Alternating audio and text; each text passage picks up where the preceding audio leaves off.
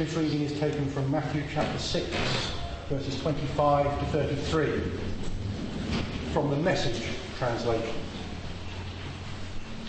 If you decide for God, living a life of God worship, it follows that you don't fuss about what's on the table at mealtimes or whether the clothes in your closet are in fashion. There is far more to your life than the food you put in your stomach, more to your outer appearance than the clothes you hang on your body. Look at the birds, free and unfettered, not tied down to a job description, careless in the care of God. And you count far more to him than birds. Has anyone, by fussing in front of a mirror, ever gotten an inch taller? All this time and money wasted on fashion. Do you think it makes that much difference? Instead of looking at fashions, walk out into the fields and look at the wild flowers. They never primp or shop. But have you ever seen colour and design quite like it? The 10 best dressed men and women in the country look shabby alongside them. If God gives such attention to the appearance of wild flowers, most of which are never seen, don't you think he'll attend to you, take pride in you, do his best for you? What I'm trying to do here is to get you to relax, to not be so preoccupied with getting, so that you can respond to God's giving. People who don't know God and the way he works fuss over these things. But you know both God and how he works. Steep your life in God reality, God initiative, God provisions. Don't worry about missing out. You will find all your everyday human concerns will be met. Thanks be to God for his word. Amen.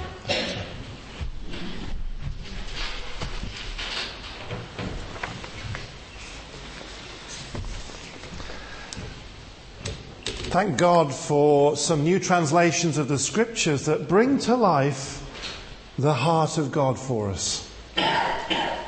Many times I've read Mathew 6, which is part of the Sermon on the Mount, which is kind of the Jesus manifesto for living the kingdom life. Living under the rule, living under the reign of Jesus. Starts in Matthew 5 and you'll notice blessed or blessed are.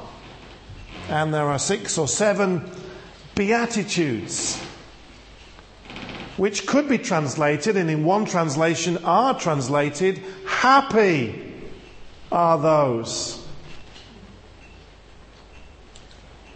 There's a tension in the life of Jesus.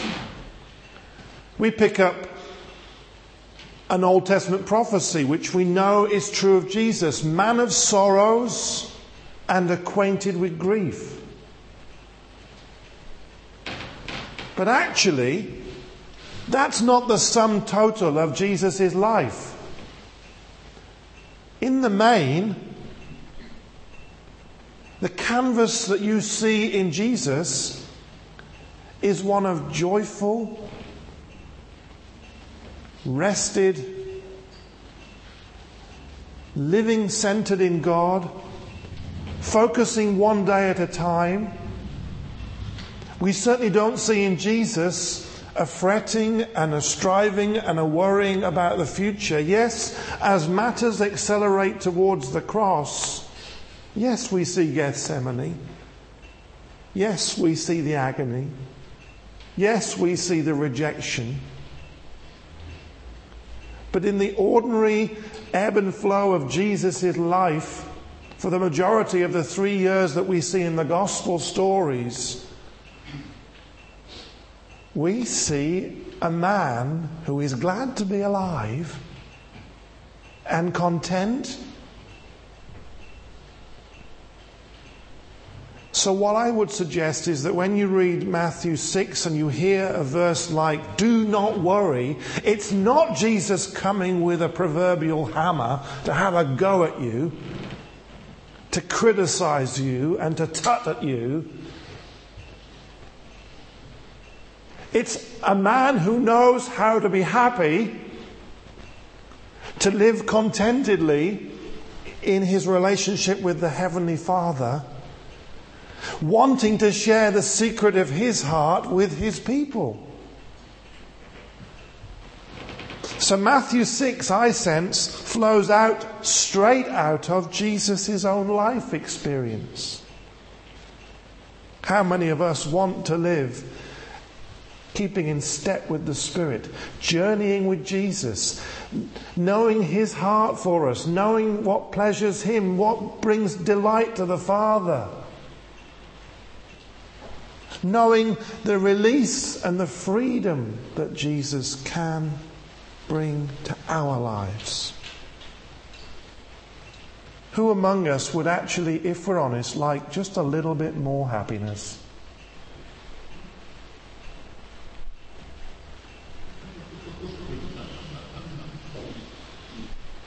It was a rhetorical question. There's a sense in which the God we worship is happy. So if this story that we've heard read from the contemporary English version from one of our youngsters, and then from the Message from another of our youngsters, if this flows out of Jesus' own life experience, what does he say? He says, as an opening gambit, he says, look, see. Look at the birds of the air. See the lilies of the field, how they grow. It's as though Jesus, walking the Galilean hillside, watches the birds wheeling around high up on the currents of the air, simply enjoying being alive. Do you ever look up, take a breather, take a breath of fresh air, and you see the birds? And I'm hopeless at identifying what's a buzzard and what's a falcon and what's a pigeon and what's a dove, and I'm getting there. But Jesus would have seen with his eyes, and he invites his hearers to look and see the birds of the air. They simply do not strive. They simply do not have it in them to worry. And in the main, the bird enjoys its life, its span, its provision. See the lilies of the field. Well, the word lily is a generic word, and it covers dozens of flowers. Anemone, crocus, hyacinth, loads of flowers with their fragrance and with their beauty and with their colour. I was in Oxfam yesterday, impressing people by my early Christmas present purchases. And there was a BBC Gardener's World hardback book by Sir Alan Titchmarsh. Retail price, a couple of years ago, $18.99. I bought it for the princely sum of $3.99.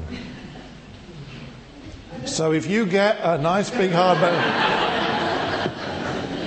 but it takes you month by month through the calendar of the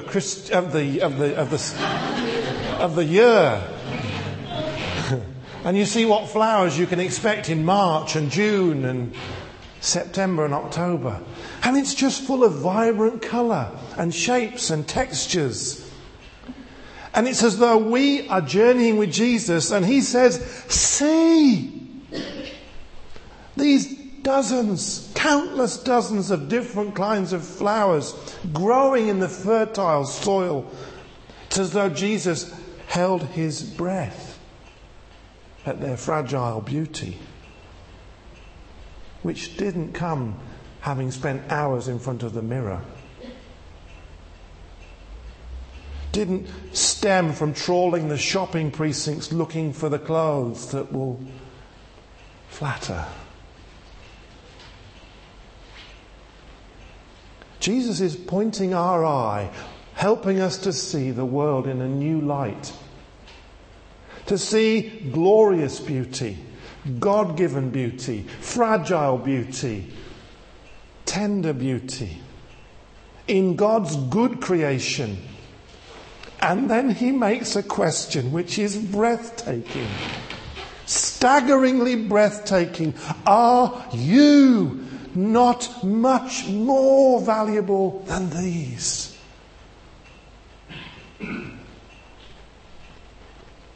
When Jesus asks that rhetorical question, he's seeking the answer to be a resounding, creation-shattering yes. You are more valuable than these. You count far more to him.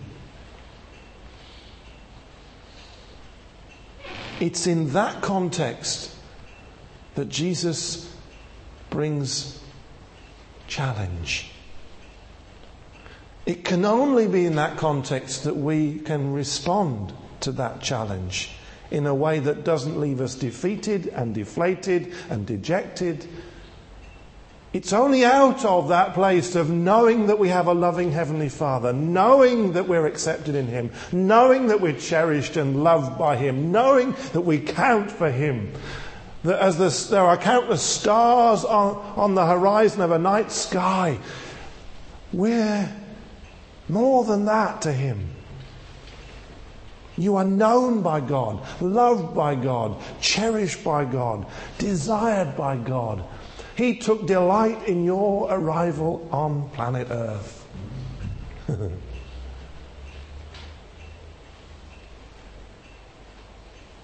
Yet, do we not catch ourselves worrying about things? Thinking, preoccupied thoughts, where our elevation slips from looking up to looking around and looking down. Physical necessities, financial circumstances, relational pressures. Jesus does not say that these things are nothing, but he helps us by grace to put them in their proper perspective, their rightful place. There's a contrast, verse 32 and verse 33. Verse 32 says, the pagans, people who don't know God, run after these things. Fine clothes, best food, accommodation. The contrast is, don't run after these things. No, you must seek first His kingdom and His righteousness, and all these things will be given you as well. We are to run after God, to seek God, to be right with God. The safest place in the universe is to be right with God, even if you're wrong with everybody else. Seek first the rule of Jesus. Seek to be right with Him in your heart. And guess what? All these things will be given you. It says, literally, all these things will run after you. Don't run after them. I had a bill to pay, and friends said, how are you going to pay that? And I said, I don't know. And I didn't know. But I was kind of immersing myself in this text. So I was a bit blasé about it and said, well, I don't know, but really I don't care. I also owed somebody a modest amount of money, and I made an attempt to pay that money back. And that person says, don't worry about it. So in the divine economy of grace, money that was to be given was actually received and is available to pay t'other. Now, if only in life everything was that simple.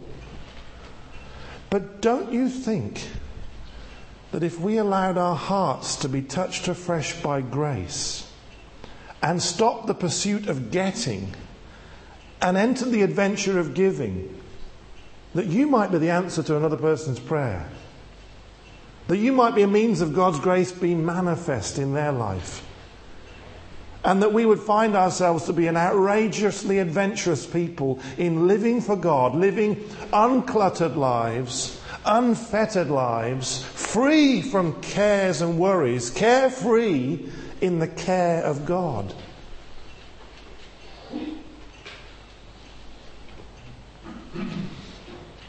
Because Jesus poses a number of questions about this worrying. He suggests that at the core of it is a distrust of God. If that is how God clothes the grass of the field, which is here today and tomorrow thrown into the fire, will he not much more clothe you, O you of little faith? If God has given such attention to the appearance of wild flowers, most of which are never seen, don't you think he'll attend to you, take pride in you, do his best for you?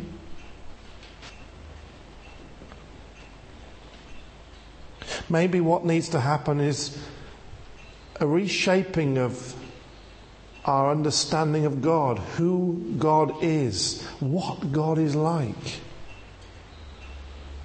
Do we see him and project an earthly father experience onto him?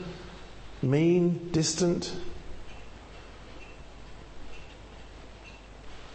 Or do we allow the Spirit of God to open up healing, whereby our image of God is transformed and we see generosity, we see infinite patience, we see oozing of mercy, we see a holiness in passion for us that draws out of us changes that we never dreamt we were able to make, because they flow out of a heart that connects with God.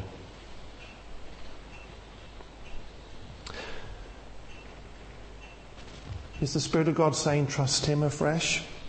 Is the Spirit of God saying just review your priorities?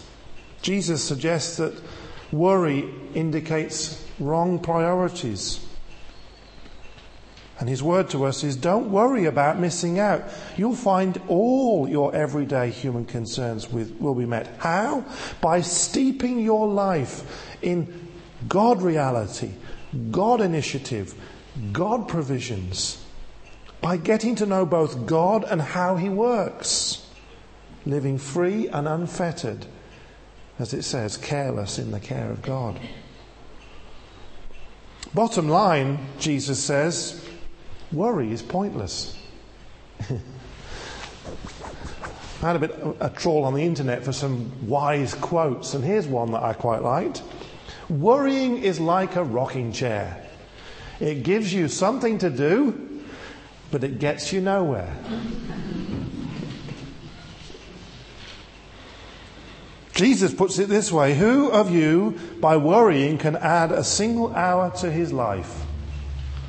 Or a single inch to his height, which implies continuing to grow, longer life.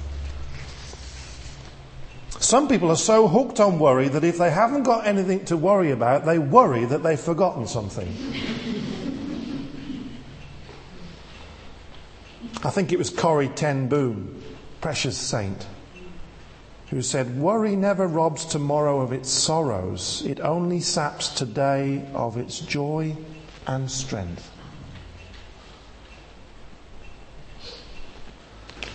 See, I'm convinced Jesus, in speaking the Sermon on the Mount, was less concerned about exegetical accuracy and more concerned about making some people laugh.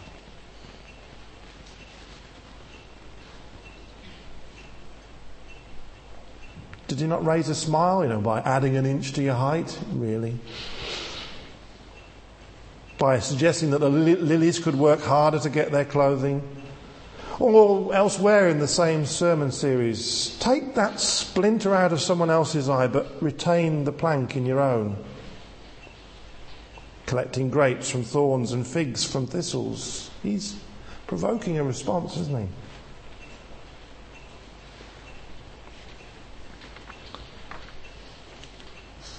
Why pray when you can worry?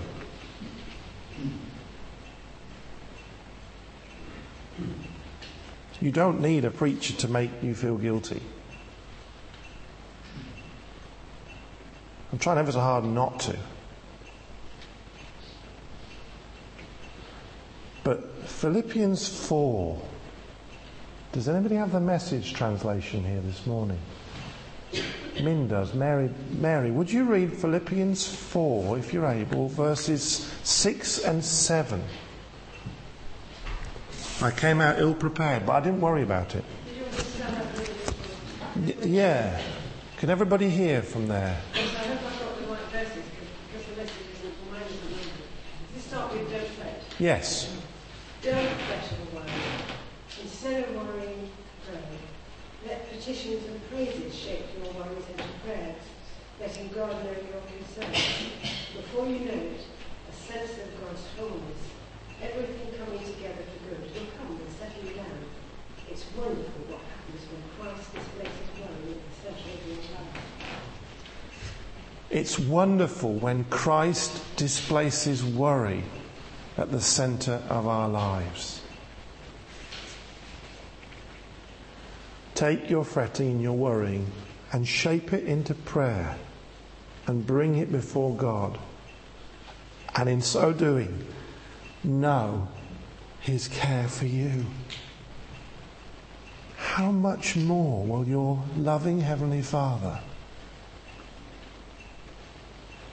give good gifts, give the Holy Spirit, give you wisdom, give you the wherewithal in that tough relationship.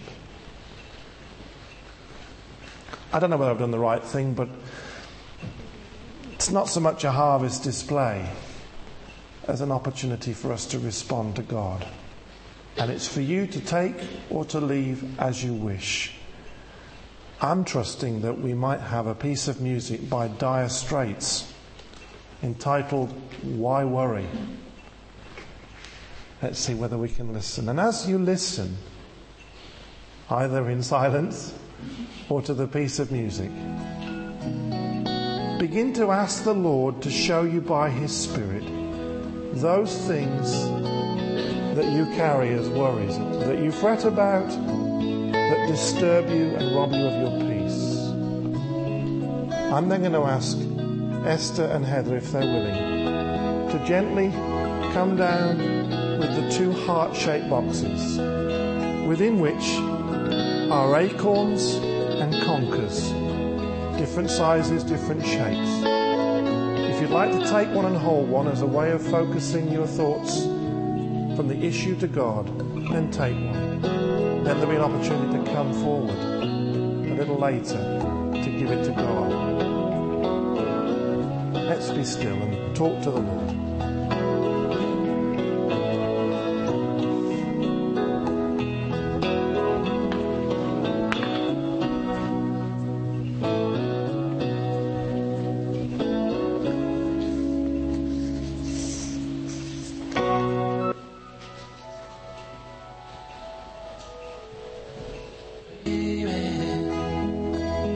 I see this world has made you sad.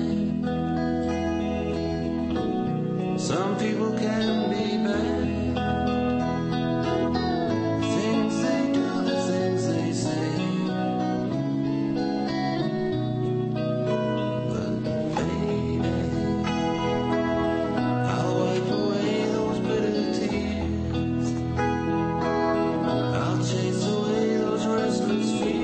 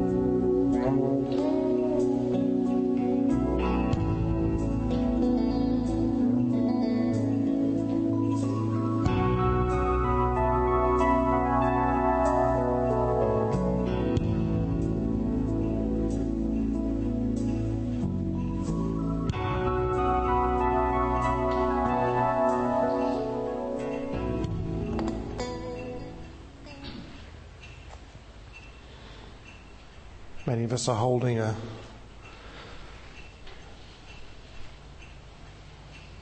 symbol of the season. The winds blew last night. Leaves falling. Summer gives way to autumn. For some of us, winter beckons and we're not sure. But these things that have fallen, different shapes, you may have picked one intentionally because it was big and you feel your problem is big. You may be holding one that's very small and you may say, this is trivial, I can't bring this before the Lord.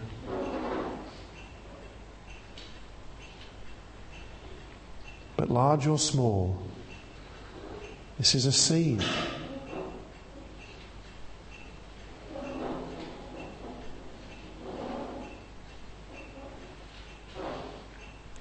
Maybe it's time to sow it into God.